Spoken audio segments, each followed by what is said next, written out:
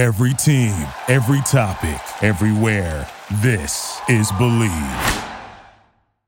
This is The Art of Awesome, show number 159. And I know that over time, the trend line of the value of property just continues to go up. So if I can average over time, if I can get the average deal, which is personally what I think the best thing to do is, I think that is the right approach, is to not try and time the market. It's nearly impossible. Know what a good deal is and don't just buy just anything. That would be reckless. But, follow a process, learn what a good deal is, and buy a good deal, and regardless of market conditions, and hold on for as long as you can. I know it sounds really simple, but that's really what I do. Hit it! That's what I'm talking about. Wait! Okay, now, from the beginning. Hit it, boys. Welcome to The Art of Awesome. My name is Nick Troutman, and I'm a professional athlete, entrepreneur, family man, and adventure seeker.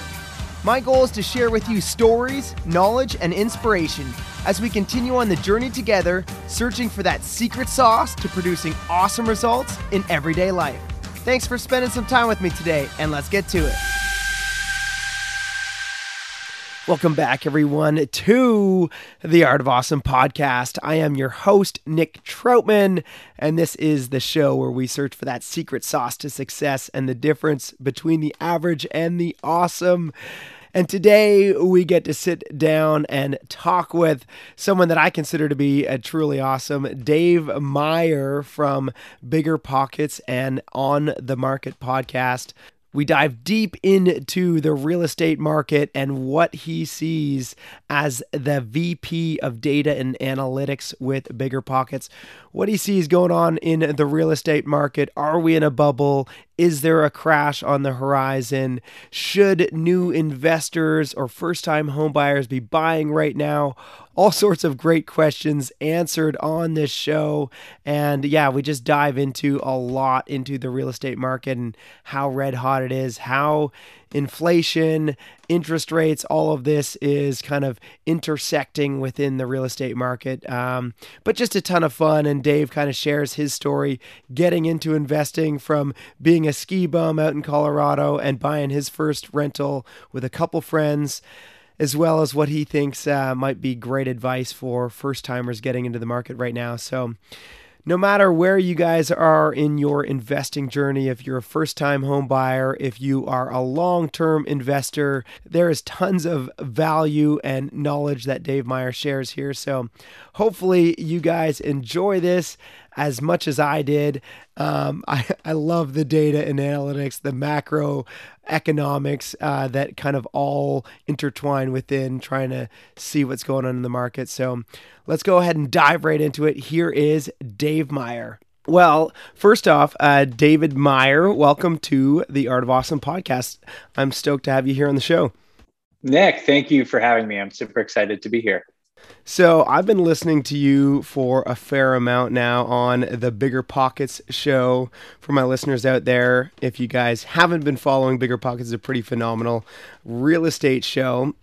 And you've got your latest and new podcast called On the Market, which we're going to dive into in just a little bit.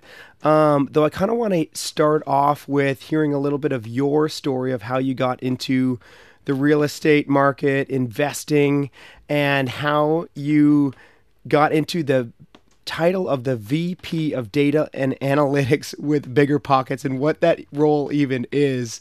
But yeah, kind of tell us a little bit about your story.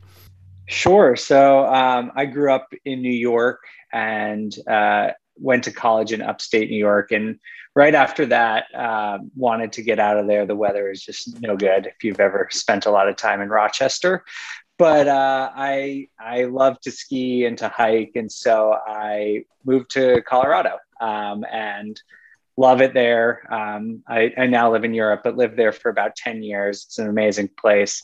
And was just, I graduated in 2009. And so was having a really hard time finding a job, was waiting tables. And a friend of mine, just, when you're working in the service industry, you got a lot of midweek days to go skiing. So what are the perks? And so I did that. And one of my friends was just telling me how he bought a rental property with his girlfriend and they were making all this money. And It's like, damn, I don't have any money, but that sounds pretty good.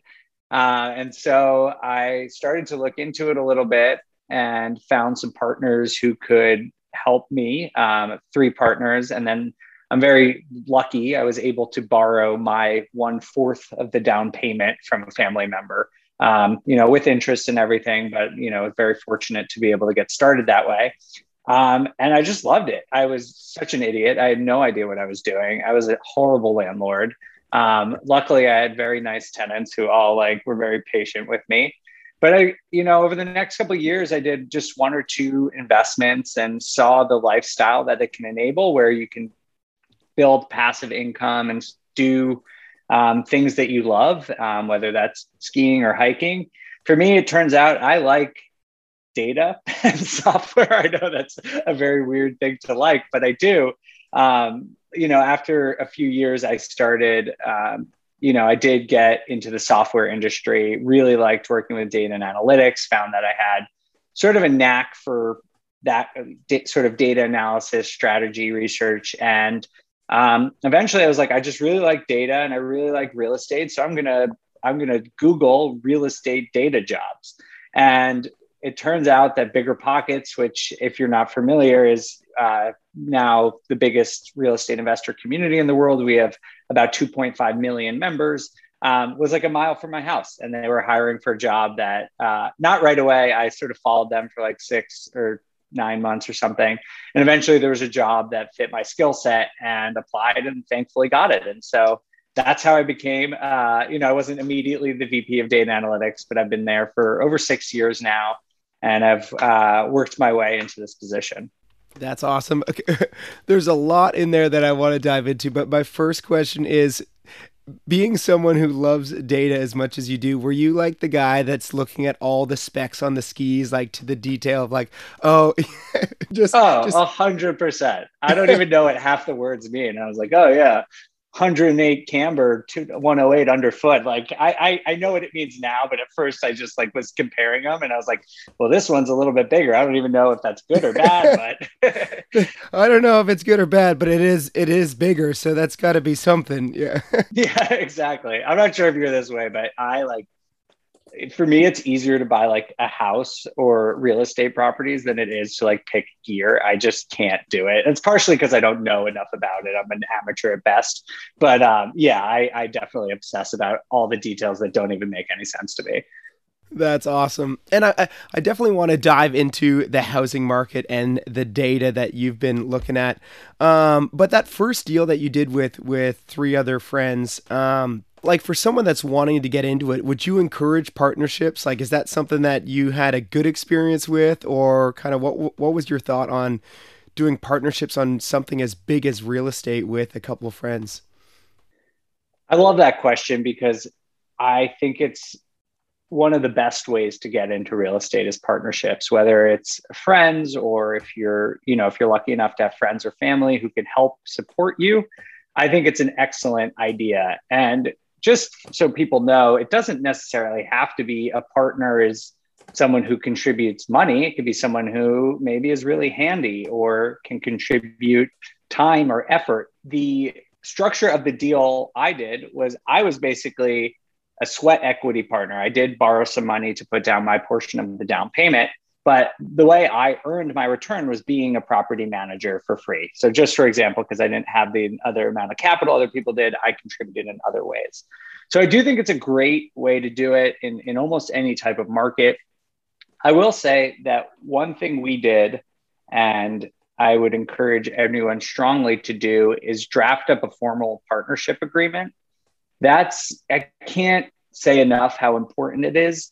And people think, oh, we're friends and family. I think it's more important with friends and family because it's not worth losing a friend or family over an investment, even if it is a lot of money. And having an operating agreement just answers all the questions for you ahead of time. So just for instance, about 5 or 6 years after that deal, 2 of the partners wanted to sell.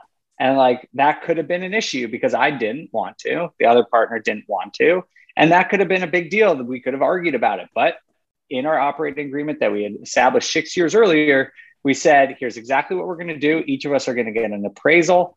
We will average the two appraisals together. We will buy you out for the price of the average of the two appraisals, and we'll go our separate ways. And it worked out really well. Everyone's still friends. There was no contention at all because it was already established ahead of time. So I understand why people are nervous about it. And I also understand that people want the whole deal for themselves, but I think it's a very easy entry point into what can be a daunting and intimidating endeavor.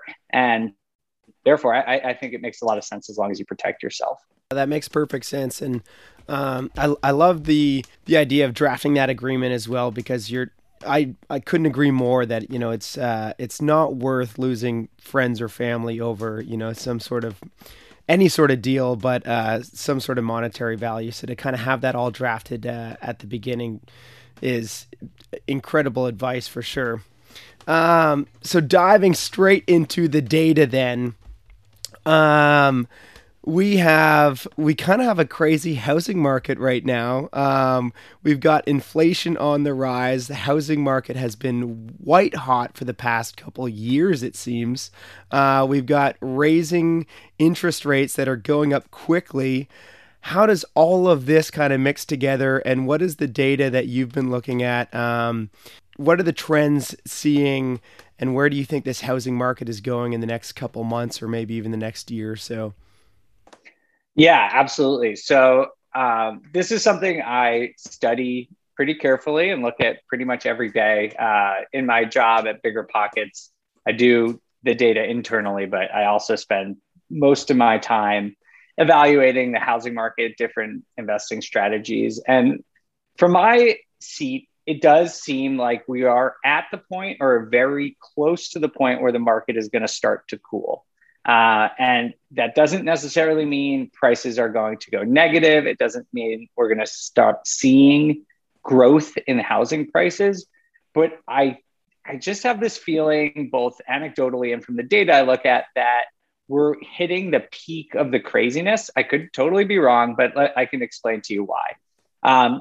And you already mentioned it. The main reason is because interest rates are rising. And for those of you who don't follow this as closely as I do, interest rates on a 30-year fixed rate mortgage, the most popular mortgage, was about 3% at the beginning of the year, 3.1%. Now it's about 5%. And that doesn't sound like a lot, but on an average priced home in the US, that actually comes out to over $300 a month, or about $4,000 a year. So that's a significant amount of money for almost any family. And so that ultimately just prices people out of the market. The National Association of Realtors estimates that increase in interest rates will price 15 million American families out of the housing market. That's about 10% of families in the US. Wow. So that is a really considerable decrease in demand. And there's a lot of stuff to talk about, which we'll get into, like institutional buyers, investor demand, all this other stuff. But 80% of all homes are bought by home buyers, not by investors. And so when you think about this declining affordability and the subsequent declining demand, to me, it has to cool the housing market at some point, even though there are some really strong forces that are going to keep the housing market stronger than I think people think it will. But I don't think we're going to have these like 20% year over year appreciation things anytime soon again. Yeah, it seems like the 20% year over year is like unsustainable. I mean, or Warren Buffett and everybody would just be like, sweet, well, I'm just going to only invest in the housing market if I get, a guaranteed 20% year over year. One thing though, because there's a lot of stuff, and I'm very curious on your interpretation of this and kind of what the data that you study says about this. Something that I've been thinking about when I've been, like looking at doing investments and just kind of analyzing the market a little bit on my own, which is at a much smaller level than the amount that you study, I'm sure. But I've been kind of thinking, even though interest rates are going up and even though prices are at, all-time highs, I kind of feel like we just went through a period where so many people in America refinanced at a low rate that I'm curious, whether or not we're just going to have people not put their houses up for sale or not move or not do anything because they're like, well, I'm already locked in at a 3% loan or something like that for 30 years.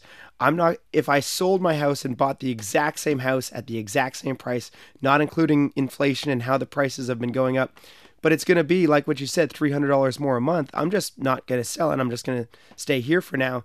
So even though we have super high prices and even though we have high interest rates coming and inflation and all this stuff, I just feel like people are more likely to not sell. And then how that interacts with the supply versus demand, as long as we still have that demand and the supply stays super low, doesn't that continue to push prices higher or at least kind of keep them elevated? That's an excellent question. And I tend to agree. Yeah.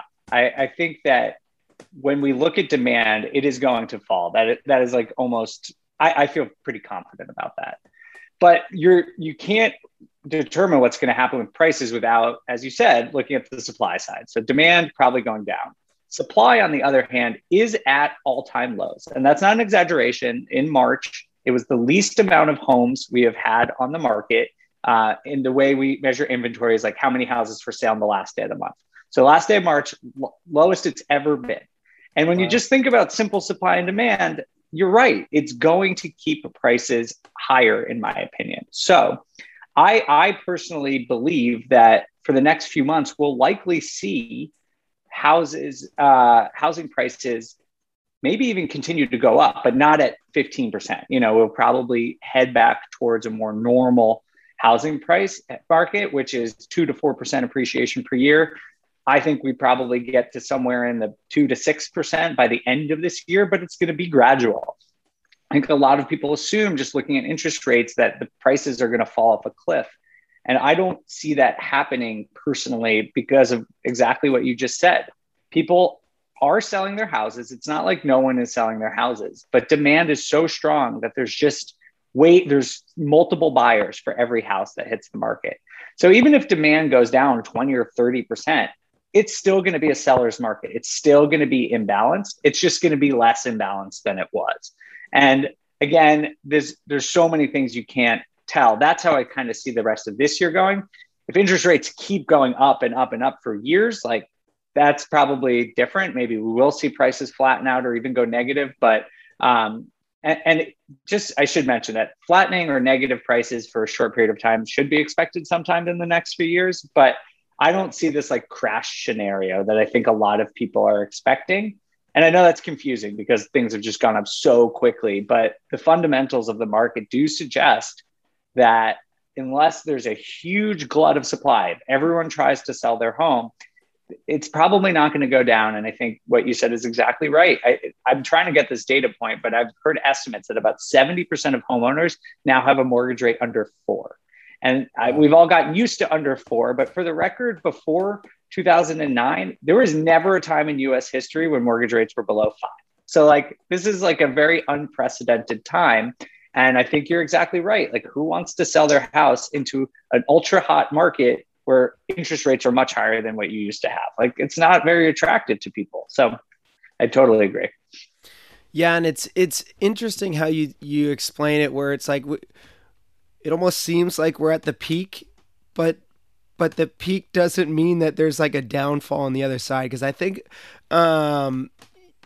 people are afraid of like the 2008, 2007 scenario where we have this huge housing market crash. And I almost feel like even when people hear like, possible recession in the horizon, anything like that, I think people automatically think, oh, 2008 housing market is about to happen. Like, I should hold on to my money, whatever. What would you personally, or I guess a better way to phrase this is, what are you personally doing right now with the current market status and kind of, even though we're at these high prices, and what you kind of see happening in the future? And then on a side note, what would you advise maybe a first time either home buyer or first time investor? What kind of advice would you have for them right now with the market currently and where you kind of see it going in the coming years? Sure. So I agree with your assessment that when people think about a recession or a housing market correction, they associate it with what happened in 2007. And just for context, that was the big one in the terms of the housing market. There, in the data I have seen, there is not another time in US history when housing prices went down that severely for that long. And it's not even really close. Like, that was way worse than anything else. And that was due to subprime lending. As we all know, banks were giving out mortgages to people who couldn't easily repay them. And there was a lot of speculative building. It was a sort of a perfect storm for a housing collapse. Right now, it's very different. And I want to be honest that in normal economic cycles, like, asset prices go down. There's probably going to be a time when housing prices go down in the next couple of years. I just don't know when, and no one does. It's really hard to say exactly when that will happen. And I also don't think it will be nearly as severe as the last one. And we can get into that, but just in short, it's basically that last time we had this huge unemployment problem with a huge drop in equity, which led to a foreclosure crisis. People had no equity in their house because they were putting 0% down. So when prices went down, they were immediately underwater. That is not what's happening here. People here have tons of equity in their house. Anyone who bought a home in the last 5 years, first of all, they probably put 10 or 20% down. So they have equity there. And housing prices have gone up 50, 60, in some markets, 100% in that time. So we're not going to have the situation where people can't sell their homes if they can't make payments. That just is very, very unlikely to happen. And so to me, given all of this, given there is a lot of economic uncertainty, that is definitely true. And because I am a long-term real estate investor, my plan is to continue to buy.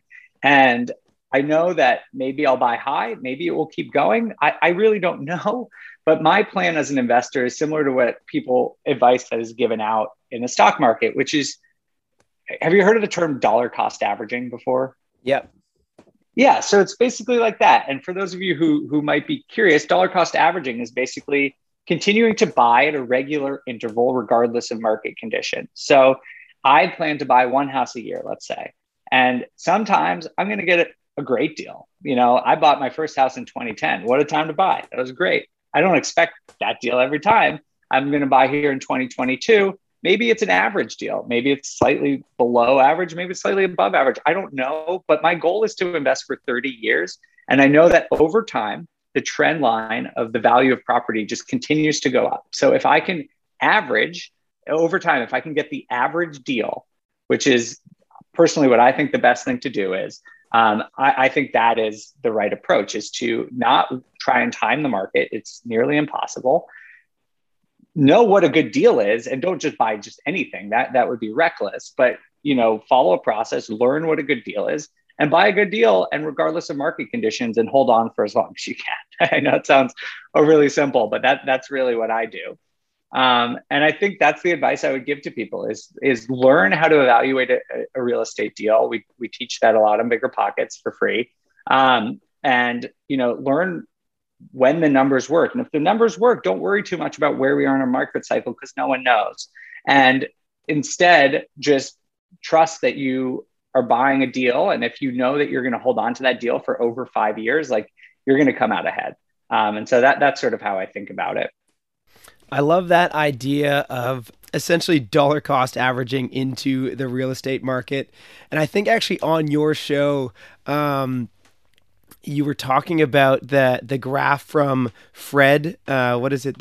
What does Fred stand for again? It's like the Federal Reserve Economic Data. The Federal Reserve Bank of St. Louis has a great website with all sorts of economic and government data.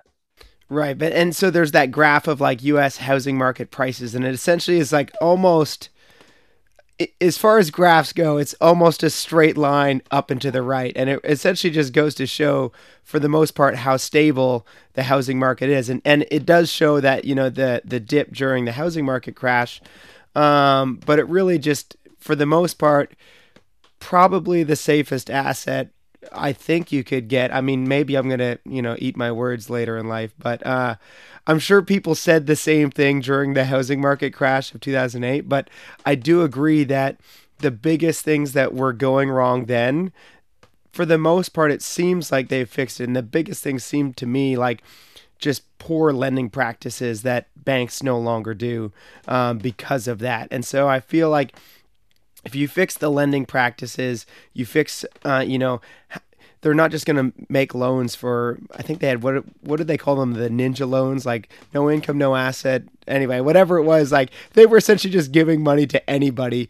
And they're not doing that anymore. So that mixed with the fact that if we were to look historically, who knows, again, how the Fed and the government is going to try to fix the inflation problem that we have currently going on in the country. But historically, in the last decade and a half, it seems like if we have a real issue, throughout the country with jobs or something like that, that they're probably going to fix that by printing more money and either giving handouts or just lowering interest rates or doing something to try to like help the economy kind of stay going up and to the right. And the combination of those, I think it's pretty bullish for real estate for sure. I don't think we're going to see a 2008 crash again. Yeah, I tend to agree. I mean, I think it is, people use the word crash to describe any kind of decline in prices. And I think that is incorrect and a little irresponsible, frankly, because the reality is that if housing prices go down for 3%, 4% for a year, that's not a crash. That is a normal economic cycle. That is something that should happen. Asset prices cannot continuously go up. And frankly, I don't think that's going to be in 2022. It could be, but like, I think we're at least, we're a little whiles out from that. And the housing market could go up 10% before that happens. It's like, we just don't know. And that's why I like the idea of dollar cost averaging, is because it takes the pressure off of you to really just like try and understand something that no one understands. And listen, I study this stuff all day and I have ideas of what I think are going to happen. But at the end of the day, people like me are wrong all the time. Like that's just the reality of it. And like, I try and understand these things because I like to understand long-term trends. And like, I don't focus on what's going to happen in the next 2 or 3 years, but I help explain it because I think it helps comfort people. But I think ultimately why for my own investing, I really care about this stuff is I want to know what's going to happen 10 years from now and 15 years from now. And to me, the likelihood that the housing market is going to have strong growth over 10 to 15 years is very, very high. And those are much longer, much more stable, predictable trends.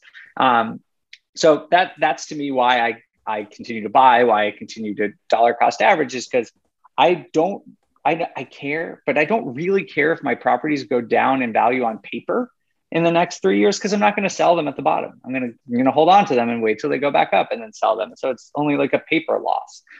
So I think that's important for people to understand. But I know if you're new and you're just trying to get into this for the first time, that can be super intimidating. And so I think there's 2 pieces of advice I would give to people. One is house hacking, if you've ever heard that term, is a really, really safe and great way to get into real estate. I did this. And it basically means there's 2 ways to do it. You basically own or occupy your property. So you can either buy a duplex, a triplex, or a quadplex, live in one unit and rent out the others. Or you can buy a house, live in one bedroom and rent out the other to friends or roommates or whatever. And the reason this is so beneficial is because, one, even if the property doesn't cash flow, just reducing your own housing costs is the equivalent of making more money, right? Like if you save $500 on rent or you make $500 more from your job, those are the same thing at the end of the day. So that's really good. And the second thing is owner occupants. When you live in a house, you get a lower interest rate than investors. And so even though rates are high, like for an investor, it's probably 5.75, 6% right now. For a owner occupant, it's about 5%. So you actually are probably you have better economics than an investor. And so you can buy properties that might not make sense for them, but could make sense for you. And you can learn all about that. I won't get into the details of that, but I think that's a really good option. The second option is not available to everyone, but if you have extra cash, you can put more than 20% down. And I think that's a good way to invest defensively if you want to, because you'll generate more cash flow. And if something bad happens and there is a crash, you will likely still not be underwater. You won't have to short sale. You'll still have equity in your property. And so if there are people who are nervous about that, that's another way you can behave a little bit more conservatively in this type of market. No, that's perfect. And great advice for people that are first getting into it, but also like the people that are nervous and want to play a little bit more defense for sure. Tell us a little bit more about your new show On the Market and kind of what people can learn on there, what the show is about, and how it kind of helps people maybe like myself or others that are interested in real estate just kind of get the data that helps them make wise decisions and choices. And yeah. Sure. So Bigger Pockets is a big education, media, software company, and we've always been really good at narrative and success stories and teaching you the tactical things. Like, how do I invest in real estate? What do I have to do every single day?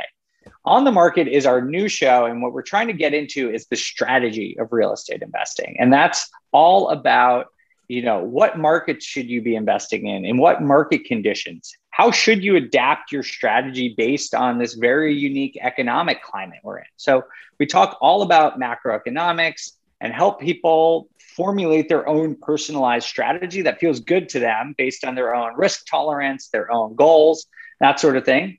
And we also, one of the cool things I'm really excited about is we're going to be going and talking about a lot of big trends and opportunities. Like, I'm a big fan of modular homes, mass-produced, high-quality homes that are sustainable, that are environmentally friendly, that are easy to deploy in all sorts of types of places.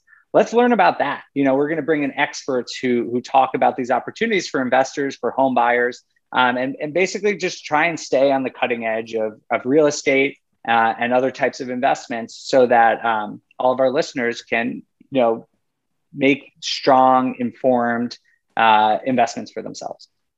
Love that. I'm very excited about the show. And yeah, I wish you the absolute best and stoked to hear that you guys are putting this together, being that I like studying the macro economics and also just trying to, like what you guys said, stay on that cutting edge of what's happening and how that might affect the housing markets, the real estate and everything.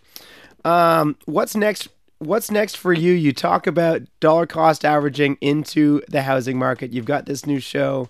Is there anything else that you're kind of throwing into the pot on the horizon, and kind of what does your next couple of years look like? Yeah, I'm writing a book.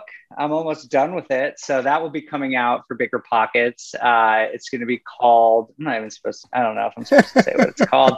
It's a book about real estate investing and the finance behind it. Again, Bigger Pockets, great at teaching you the logistics. If you want to learn like the numbers of how to analyze deals, how to find the best loan for you, that kind of stuff, this book is for you. And just so you know, like in the book and in the podcast, like we really try and make this fun. I know what I talk about can be really dense, but we play games. There's a lot of like lighthearted banter, both in the book and the podcast, because that's what I aim to do. You asked what I plan to do for the next couple of years. I really like teaching people about a subject that people like physically recoil when you sometimes say like, oh, I'm into data or finance, or like, oh, what the hell is that? I'm not a math person. You don't have to be a math person. It's really not that complicated. I got C's and D's in math in high school. So like, it's not like you have to be a great mathematician here. But there are some things that you can learn that can really help you in your investing career and your personal finances. That everyone honestly should know. And so my goal, whether it's the book or the podcast or some other stuff we're working on at Bigger Pockets, is really just helping, everyday regular people understand these concepts that they can understand and they should understand, and make it fun, not make it intimidating. I love that, Dave. That is incredible. And I wish you the absolute best with it. I will pick up your book as soon as it's available. Thank you. I'll send you one. You had me on, so you'll get the gratis one book. That way I know at least one person read it. I have a strong feeling like more than one person will read it. Dave, I'm going to move us on to the next segment of the show called the Fire Round and fire a couple quick questions off at you. Though before we continue with the show, I want to take a little bit of time to talk about Noom. Noom uses the latest in behavioral science to empower people to take control of their health for good through a combination of psychology, technology, and human coaching on their platform to help millions of users meet their personal health and wellness goals. A lot of people face pressures to change themselves to fit other people's expectations, and the more freeing solution is to find things that work for you. Noom understands that everyone's weight loss journey is unique, and what works for someone else doesn't mean it'll work for you. That's why Noom's approach adapts to your lifestyle. It's flexible and focuses on progress, not perfection, allowing you to work towards your goals at the pace that's comfortable for you. Noom Weight makes it easy to start your weight loss journey and stay on track with personalized lessons to help you gain confidence and practical knowledge, one-on-one coaching, and a cognitive behavioral approach that teaches you how to be mindful of your habits. 75% of Noom Weight users finish the program, and more than 60% of users that engage with the program keep the weight off for a year or more. So start building habits for healthier, long-term results. Sign up for your trial at Noom.com/believe. Again, that's Noom, NOOM.com/believe. BLEAV. Now, let's get back to our fire round. First question I have for you is, do you have a favorite quote or a current quote that you live by? Oh, wow. I should have prepared one. There's actually a quote by Helen Keller I love. It's life is either a daring adventure or nothing. And I've always really liked that. I personally try to make bold and brave decisions on a regular basis, whether it's in my personal or financial life. So I'd go with that one. I love that. Other than your own book that you are writing right now, do you have a favorite book or current book that you might be reading? I just read a book called Contagious that I really liked. I wish I'm looking at my bookshelf and it's on my nightstand because I just finished it. I can't remember who wrote it. Jonah Berger, maybe. And it's all about like what makes things go viral. And, I'm normally the guy behind a computer, data guy, but like now I'm on a podcast and writing books and I want to understand how to promote these things. And if you're interested in, it's just fascinating about human psychology in general, like what gets people excited, what gets people talking. So that one is top of mind right now. Awesome. I will definitely have to check that out. That sounds super cool. Dave, what might be a lesson that you've learned, and this could be through writing your book, through your new podcast, through investing in real estate, but what's a recent lesson that you've learned, and it could be through a mistake or success? Oh, man. I would say don't take on too many things. I don't know the right way to say that concisely. I know Brandon Turner and David Green talk a lot about this on our other Bigger Pockets show about not trying to build too many bridges is the analogy they use. And I think that's been hard for me. I'm a person who loves opportunity, and part of my job is identifying opportunity. And I get super excited and I want to do everything. And that has backfired on me a lot in the last couple of years and in my life. And I'm learning slowly to focus on the things I know I can be good at and the things that are truly important to me, and not just seeing something that's shiny and chasing after it. So I think that's probably the most relevant lesson from the last couple of years. I like that, and that's something that I struggle with myself. I call it the shiny object syndrome, where I just get so distracted. I'm like, ooh, I'm going to try this, I'm going to try that, I'm going to try this. And I've definitely heard Brandon and David talk a lot about, finishing the bridge all the way to, Success Island before starting a new bridge. And so I'm aware of that, and I'm feel like I continually try to work on it, but I definitely have a long ways to go to perfect that for sure. Totally. There's so much fun, cool things to do, and there's so many interesting, exciting opportunities. And when you're young and you're first starting to get into it, like it is cool to test things out. But from a professional standpoint, I think it's definitely good to recognize what you're good at and what you love doing, and just be okay with the fact that there are other cool opportunities that just aren't right for you. That makes perfect sense. Dave, one of my favorite questions is, if today was your last day on earth and everything that you've done up to now, your podcast, your new book, everything was to go away with you, and all that you were left with was a piece of paper and a pen, and you could write down 3 truths. You could leave this for your friends, for family members, leave it in the data for future generations to consume. What might your 3 truths be? Wow, that is a deep question, Nick. I like this. I need to think about this for 1 second.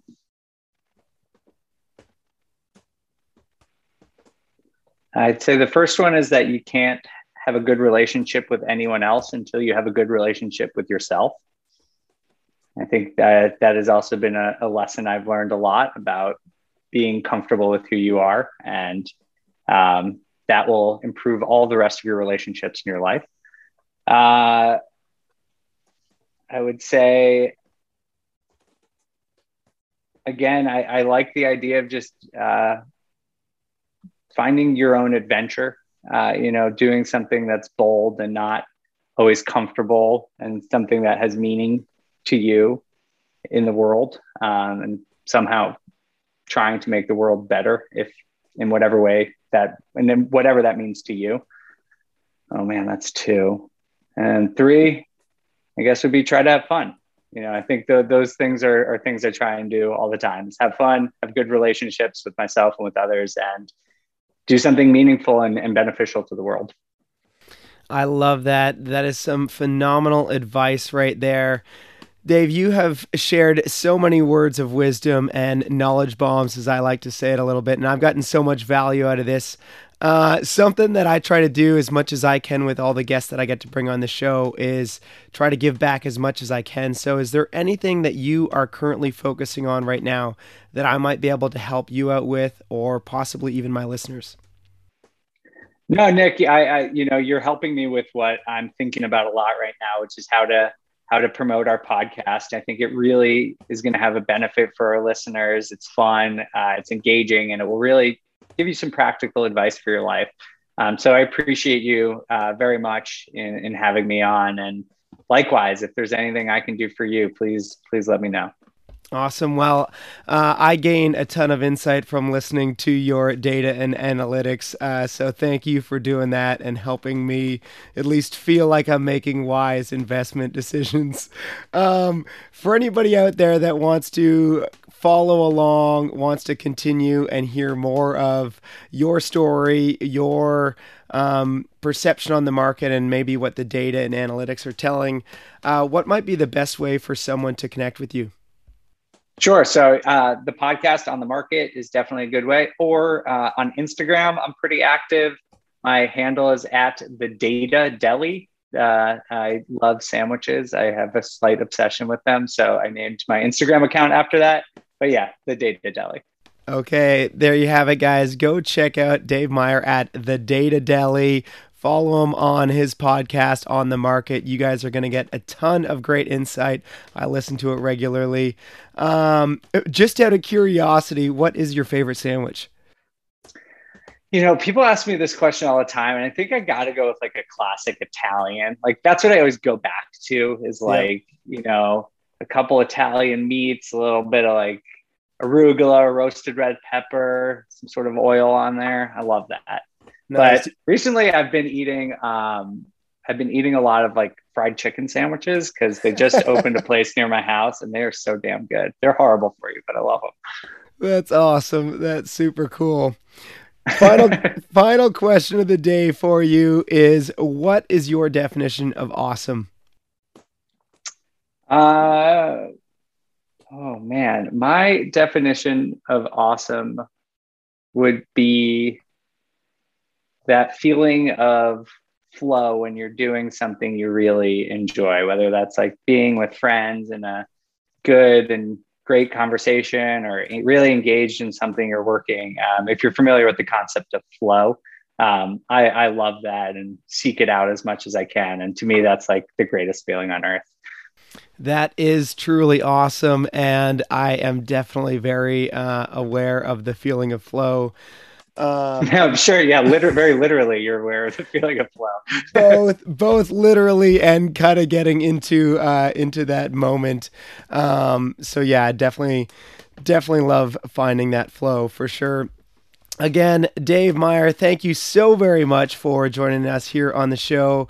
I love your insight. I love your new podcast, and excited to check out the book when it comes out. For anybody else that wants to follow along, go check out On the Market podcast. Go follow Dave Meyer at The Data Deli on Instagram.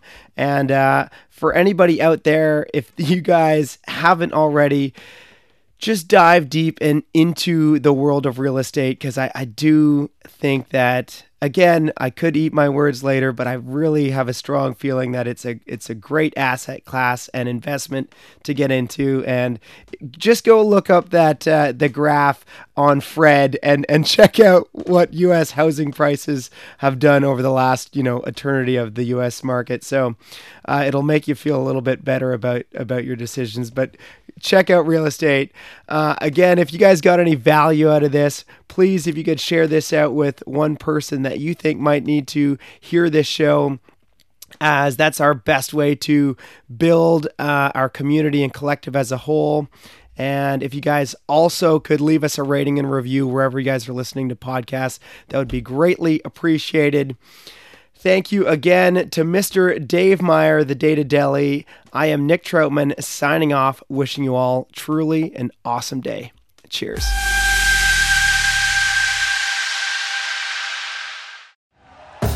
Thank you for listening to Believe.